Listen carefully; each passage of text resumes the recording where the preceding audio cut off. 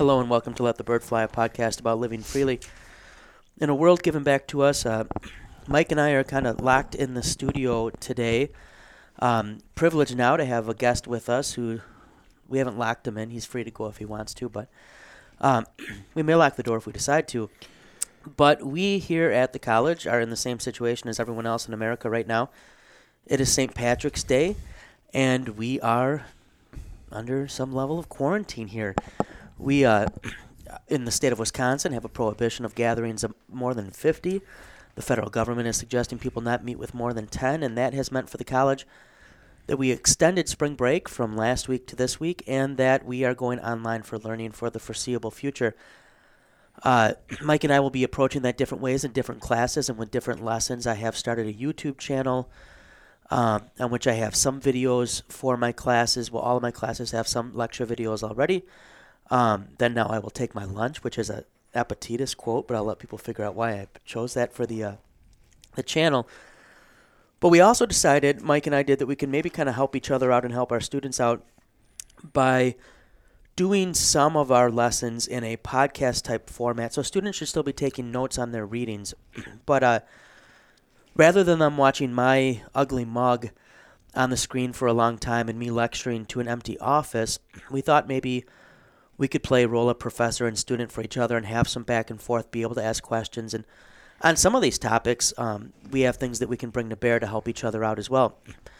Because this topic is one that his work also would apply to, something he's taught, and something he deals with in campus ministry, we managed to corral Pastor Greg Lyon from campus ministry to join us for this lesson and hopefully one more. And so what we'll be doing at these videos is, or these recordings, is saying this is the class it's for, this is the reading it's for, if those apply. And then when they go up on the podcast site, students will be able to get them through iTunes or Spotify or different podcatchers and be able to listen wherever they are at. My students should be taking notes on this and taking notes on the reading itself. Those notes should be, they can be on the same page, but it should be clear what goes with what. And I've already set up ways for them to upload those on my WLC. Some of these topics, though, we also think non-students, listeners might be interested in as well, so they will be available for listeners to follow. Just understand sometimes listeners, this will be different than a normal episode from us, in that there's times where we're speaking specifically to students or things that they've looked at. Also, these are not going to be produced as much as the others. The episodes, Peter always produces those really, painstakingly. The Winging It's I produce, and you can kind of tell. I do not do anything painstakingly in life, so I just kind of produce them, and we put music in. These will have no music.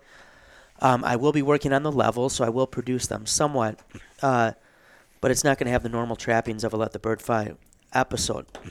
So this recording is for Theology 110, Introduction to Theology, and it is dealing with Luther's Large Catechism.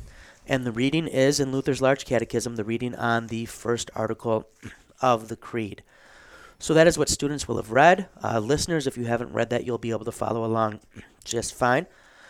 Mike and Greg, excuse me. I assure you it's allergies, not coronavirus that I have. Greg is running down the hall right now. I know. He just took off. He is very social distance from me in here, though. He's as far away as he can be. It's about 6 feet at least. Scooting back to 7 or 8 now. Yeah, so, but this will be, I think, as I just said, for Theology 110, Luther's Large Catechism, and we're just going to be talking about unpacking some of it, what it has to say and its implications for us. But be doing your readings and taking your separate notes. For 110.2, if you're listening to this, I emailed a revised syllabus schedule. It's under resources on my WLC, and it's been emailed to you also, so be looking at that. The first article then of the Creed, if we're thinking of the Large Catechism and we're talking about the 6 chief parts, Mike and Greg, I'll put you on the spot. What are the 6 chief parts of the Catechism? Well, you're going to have the Creed, 10 Commandments, Creed. You're going to have Baptism, Holy Communion. You're going to have the Lord's Prayer and Confession. I want to jump in at least one. Okay, go ahead. Keys and Confession. Keys and Confession. And then after, you're going to have the prayers and the Table of Duties. Yeah. So the 10 Commandments will come first. This is Luther's way of saying the primary use of the law is the theological use of the law. The law always accuses. And then that will be followed by the gospel with the creed. And then the Lord's Prayer. Well, how now do we pray as believers? And then the sacraments. This, that is not to say that the Ten Commandments for Luther are only law, as we talked about in previous videos. The first commandment, the only way to fulfill the first commandment is faith, right? God's gift of faith is all that can lead us to trust in God above all things. And his explanation to the 9th and 10th commandments brings that back out as well. But so we've had the 10 commandments now. We've had videos on 8th, 9th, and 10th. We did it in person in class before that. And we make our way to the creed. I said in the first video, pretty much all of the parts of the catechism are in the Bible. And some smart aleck could say, well, where's the Apostles' Creed in the Bible? Mike or Greg, what would be your answer if someone said, if all the catechism is biblical, why are you using the creed? What would you say? Well, I mean, it's all based on biblical concepts. It starts at creation, which you don't get too far into the Bible without getting God as creator. So that would be a starting point. Yeah, and not just the facts. The facts of the second article are obviously played out in the Gospels. But remember that God said to confess, right? And in multiple places, and so you speak. But there's also a reality that people are going to twist God's word. We're going to twist God's word. Let's not be so arrogant that we got it all figured out.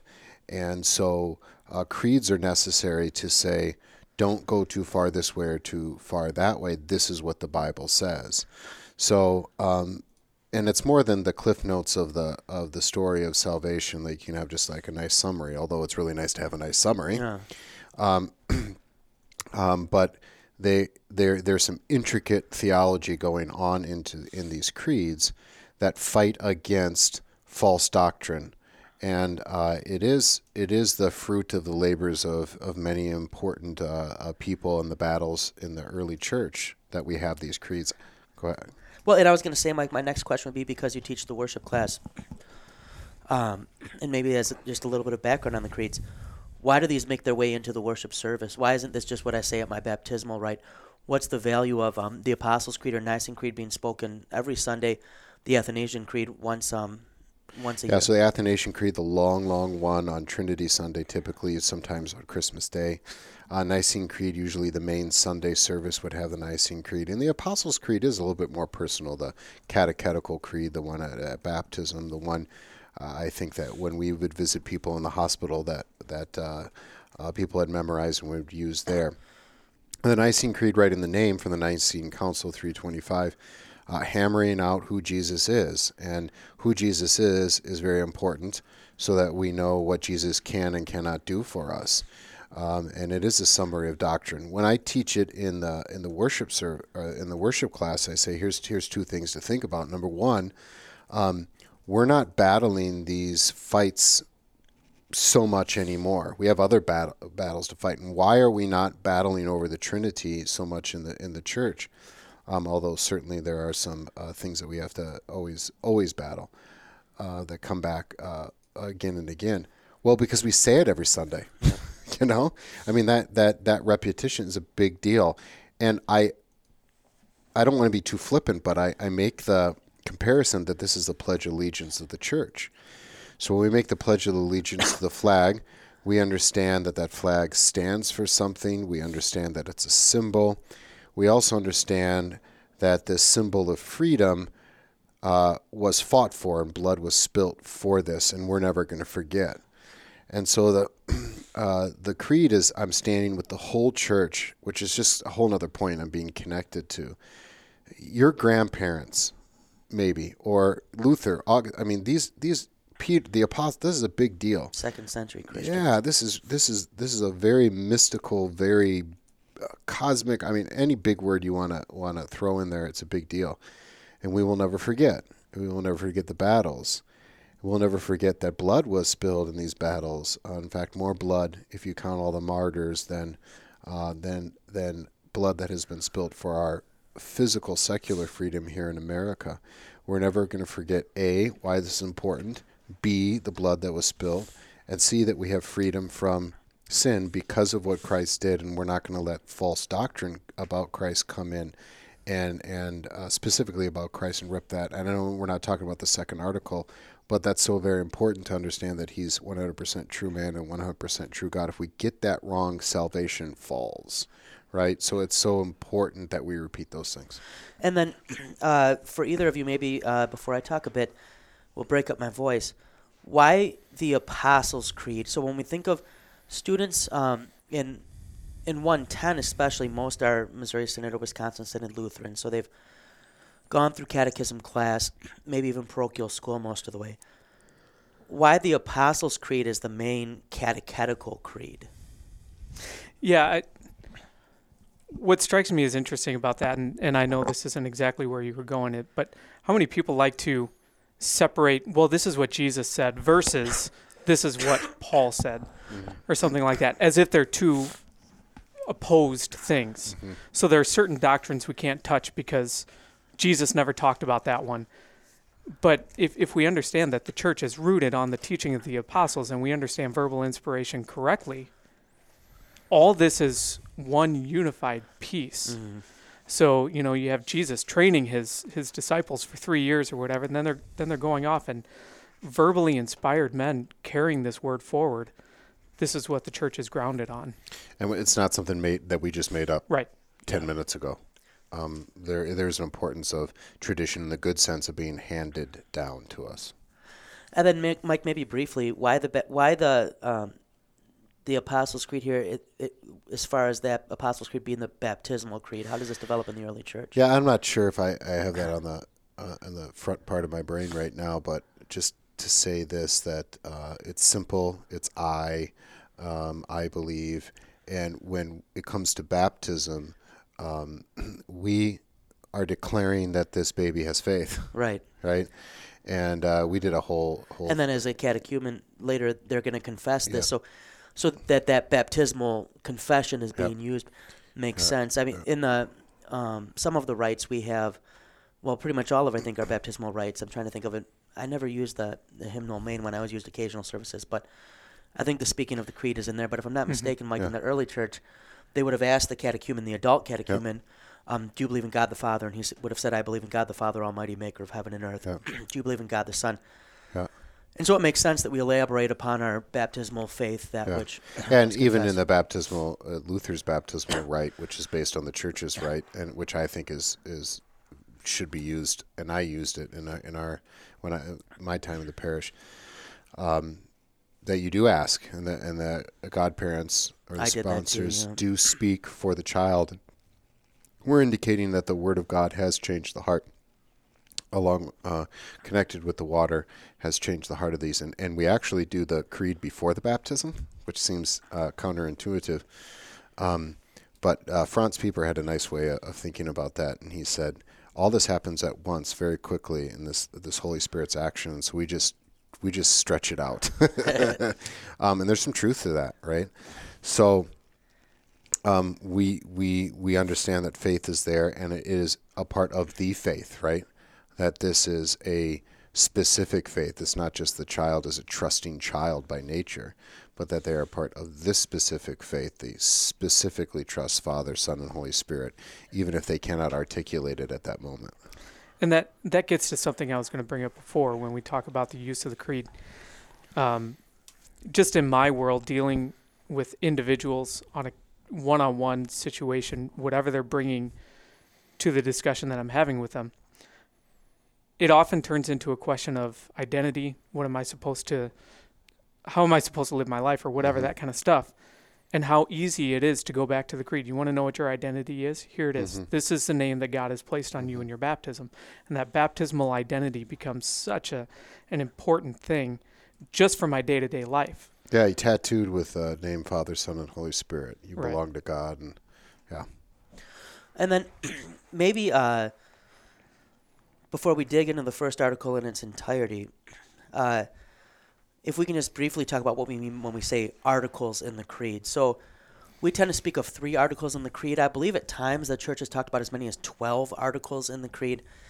It's just how we're going to break it up.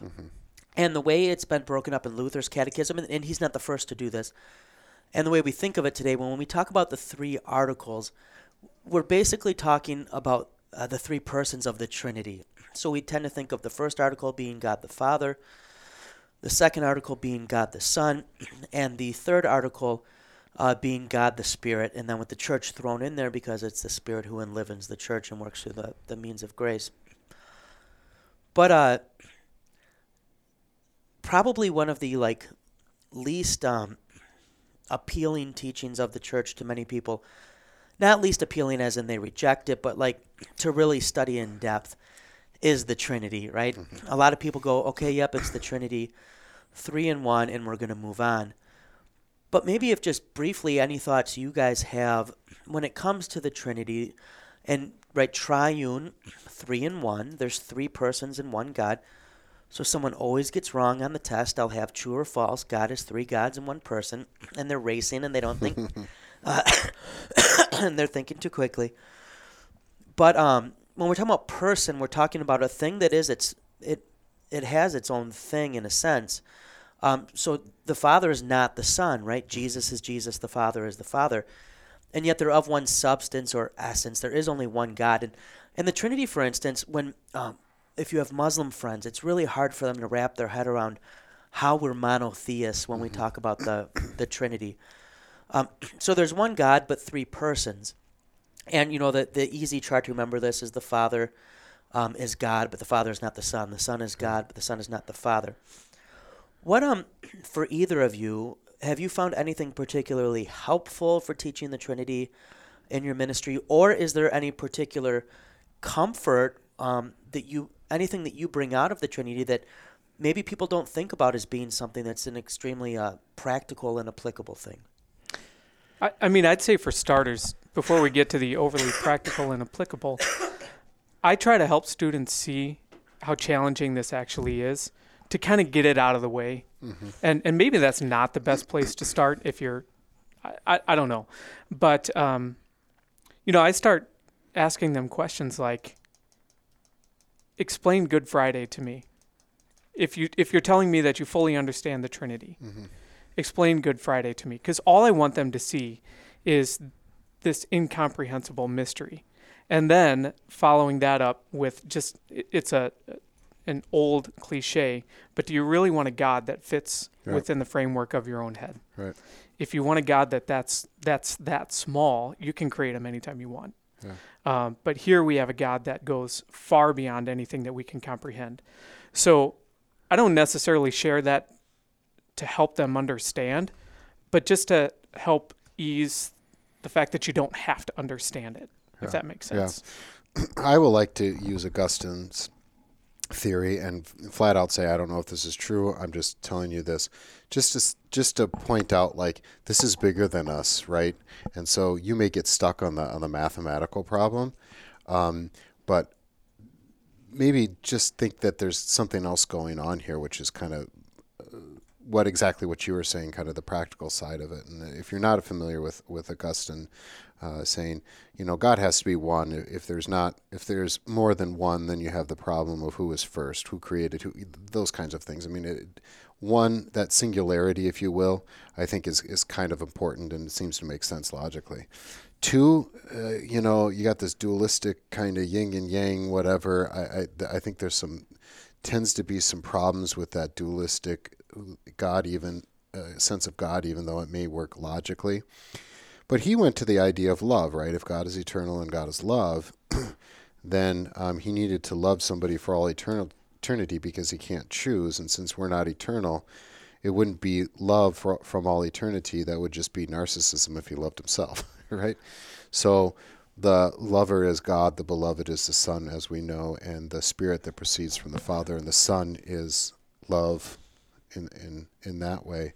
And there's nothing that we could sort of pick and choose some passages from the Bible that may fit that, but we don't really know if that's the reason. We don't need to know, but it is something just to broaden them from just kind of a Western mathematical sort of scientific way that they're thinking, and say that be open to some sort of kind of, for lack of a better term, some mysticism here.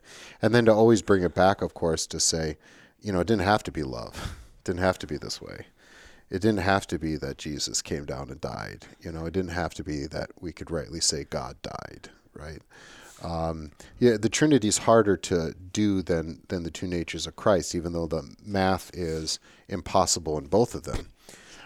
But we can very easily logically say if Jesus is not 100% true God or 100% true man, salvation falls apart, right? The Trinity is harder, but I think there is some healthy skepticism from Augustine that I think it's helpful.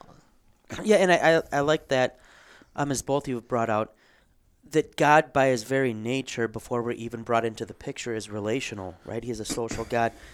And what the creed does... That's what a person is. Yeah, and so the creed brings us into that. The first article brings us into a personal relationship with God, in that whether we realize it or not, all we have is from him, right? We are a creature, and these are our eyes and ears and members. That Christ brings us into the redemptive relationship, that the Spirit brings us into the church, I think can be very helpful too. That we have a God who by nature is social, and he's made us a part of that family, which is why it's the triune name that is put upon us in baptism and at the beginning of services and with the absolution.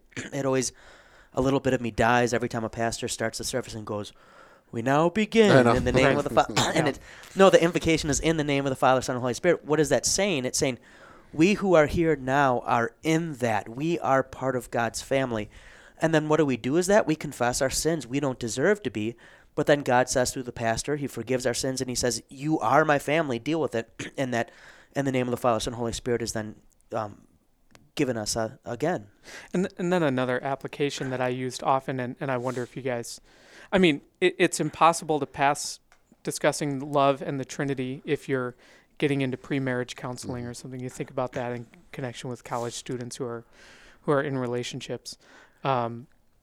I don't think you get very far in pre-marriage counseling without talking about love in connection with the Trinity and what love is. So is that something that you guys ever used as part of your pre-marriage counseling? I hadn't, but it sounds like a good idea. Not to the Trinity. The four loves and that kind of stuff. Sure. That's something I want to go back. Thanks I forget where I had heard that. My memory of my pastoral ministry. You're welcome. My gift to you. Not the first or the last time. I don't know how much I actually used it myself. I'd have to go back and remember. But yeah, and then the connection to baptism, of course, is right there. Yeah. So we're to the first article. I believe in God the Father Almighty, maker of heaven and earth. And you would think, okay, not much we can say about that. Mm-hmm. God made us. We get it. Luther actually says this is one of the hardest things to believe. Mm-hmm. Because it's very hard to believe we are a creature and God is creator. What's the first sin, right? It's wanting to be like God. I think some people then take the first article and largely view it, okay, God is maker, I'm creature, he's sovereign, I'm here to serve and worship him. That's my job. His job is to be worshiped. And the first article can become very law-driven, mm-hmm. right? Basically, every human religion, to some extent, has the first article, that they understand there's someone who deserves to be worshipped, and when we want to be fertile to have babies, or we want to be fertile to grow crops. And he or she seems to be really ticked off. Yeah, and if we want to win a war, then we've got to do stuff to get them to help us do that. What would be... So, once again, first article, I believe in God the Father Almighty, maker of heaven and earth, and students be reading what Luther has to say. We're not just going to read Luther to you here. We're here to expound upon it. But for either of you, does the gospel come into the first article, and if so, where?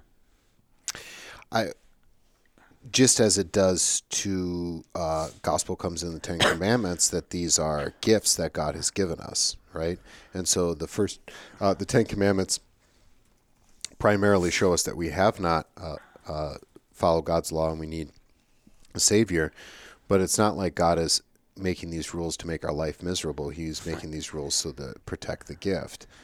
Just be flat out with college students, listen, he wants you to enjoy sex and not to have it with a lot of shame. That's why he has these... I'm not supposed to say that word, Mom. I know, but listen, you could do it guilt-free. And you're making it really hard for me not to make jokes.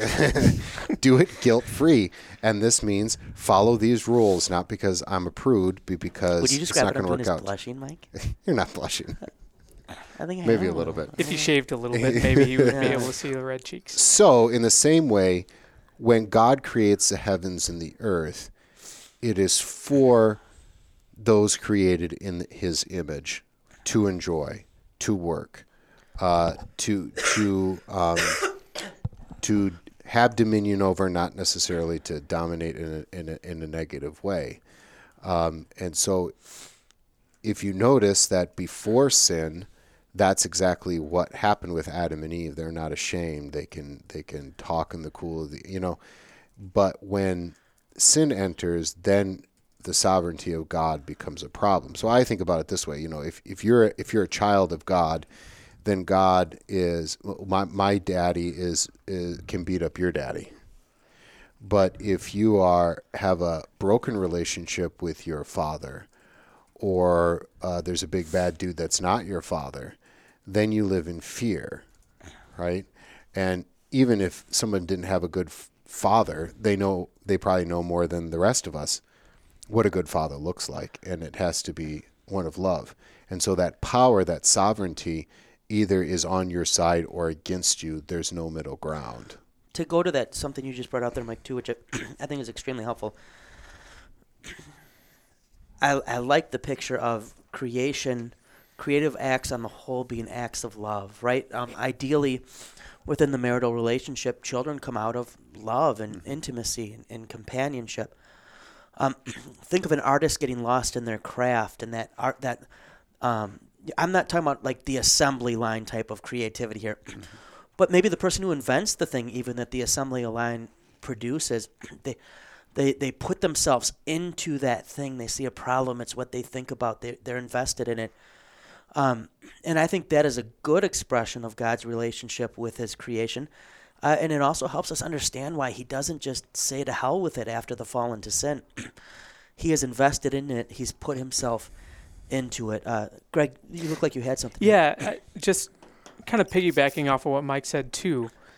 If we have a proper understanding of the Trinity, and we understand the Trinity and how love exists within the Trinity, you can find simple gospel in asking the question, what did God have to benefit by giving us this creation, by creating anything? If we understand that the Trinity is completely whole and complete in and of itself and has no need of anything else, all the creative act can only be gospel. Because, like we said, God is not a narcissist waiting to be worshipped. Mm-hmm. So he didn't benefit in and of himself by creating anything. Mm-hmm. So everything is gift, just like you were saying. But if you ask that question, well, what does God have to gain by having you? Then all that's left is gospel. And I think here, sometimes we talk about the proto-evangelion, the first gospel, and people go right to Genesis 3 with the promise of the Savior. But I think it's helpful when we read Genesis to keep in mind that the gospel is already there in Genesis 1. Right? The righteousness that Adam and Eve have is no less gift than it is after the fall when it's given to us through faith in Christ. They weren't created and then God said, do these things and you'll be righteous. They were created in the image of God that was gifted to them, this original righteousness. And then this whole world around them was given for them, right? This is for them to enjoy and even to tend to in a way that they could flourish in, that they could invest themselves in do. And so I think this is very helpful to keep in mind. And then maybe something I'll throw back at you guys then is, how does this, and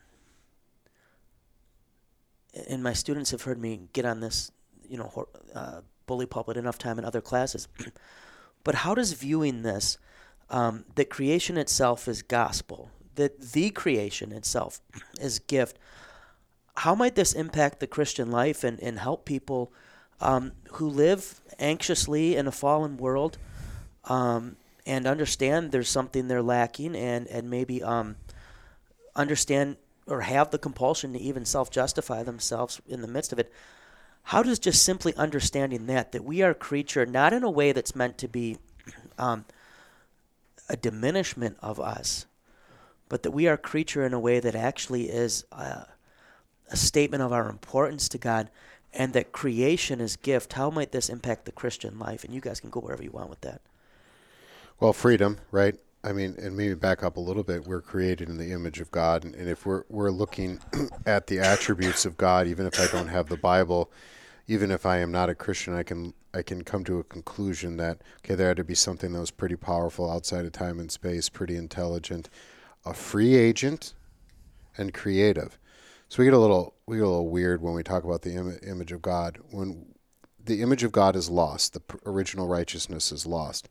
If you want to call that a shell remains or whatever. But already in Genesis 9, God says, I'm going to kill you if you kill somebody, and the value of that person, because the value of that person is created in the image of God. We don't get it fully back unless we are in Christ, yes. But we are, if we're created in the image of God, rational, seek wonderment, seek epicness, but we're also creative and we're free. And so to give us something where we can enjoy this freedom, to give us something where we can be creative, where we can wonder at things, go through, modern science, right? And exploring and all of these things, I think is super valuable. And that freedom and that creativity to flourish, to seek things is a part of it's part of humanity, that it's one of the things that makes us different than any other being. And when we take a look at the world and we say that's either a burden or it is something that we use to justify our existence before God and before man, then we have taken a gift and we've ruined it. And we are the ones who suffer for it. And so to be so free from those burdens, that's why we say this is a world given back to us. And God gives it to us, we screw it up, then he redeems us, and then he says, here's the world again. Let's do this again. Yeah. And for us, that's a constant thing, isn't it? Just our, there's plenty of times in our marriages or being as fathers where, oh, this is a beautiful gift, and then the child becomes kind of an annoying little whatever. But then we have that moments where God gives that child back to us, and we see it as gift and wonderful, and a wonderful gift once again, or at least I'm hoping so. Yeah, and there's an interesting. Mike's going to make fun of me for quoting Stokes again. Epictetus talks about in his Enchiridion that you should kind of view your family like a ceramic cup, and if you drop that cup and it breaks, you go, well, it's not so much that individual cup that I love, but ceramic cups as a whole. And I would say for years I read that as being this kind of cold, like, I don't value this thing. How could I not value my family? That sounds terrible. But what he actually means is that you should love your kids so much that you realize they're on loan to you, they're a gift. You only get them for so long, and one day they'll be taken from you. And realizing that they may be taken from you, that cup might break, actually increases its value for the time that you have it. So I don't put off enjoying my children as gift for a later day. I say this is gift for me to enjoy now. This is a valuable gift. And yes, this gift, my child is part of children, mm-hmm. right? My child is in many ways wrapped up in children. It's not a different class of things. And I think that too is helpful, because otherwise what we do, we get so afraid of losing that thing that we hold it so tightly that we're like in The Four Loves by C.S. Lewis, and he talks about Mrs. Fidget. I don't know if you remember that. And he says, the vicar says Mrs. Fidget is at peace now because she's died. And Lewis says, I don't know if that's true, but her family surely is. Because she suffocates her family because she doesn't understand affection just kind of grows. And so she's holding on to it too tight. And I think, the first article enables us to enjoy the thing for what it is for while we have it. We have our eyes, ears, and all our members. But my eyes might not be equally strong all my life, or my hearing. My body is going to age. But at the same time, it's still gift, and every breath I have is in gift. And even as our bodies age, there's things that come with it, and I'm guessing you guys are in a similar boat, that there's some things now that I just understand in a way that I could never have understood it in my 20s. Right? I've had to learn it through experience. Well, as much as I would rather have my body from my 20s back, there's also things that I wouldn't have had it not been for aging, right? And so... you're like a fine wine, Wayne. I don't know about that. Kind of like I don't know what ages it doesn't perish, but it's Like not a as good cured, anymore. maybe more like a cured Big meat. Mac. Like You ever see those? Yeah. cured meat. But any other I'm going to thoughts? hang on to that for a long time. Wade ages like a cured meat. But anything else you gonna end guys up have on with my the wall. first article? I don't want to dominate. One thing that I was thinking about, first article is gospel. This gets a little bit more into the small catechism, but just that Luther highlights the point that God still preserves me. Yep. You know, we're not deists. God didn't just throw us on this world and just let us fly.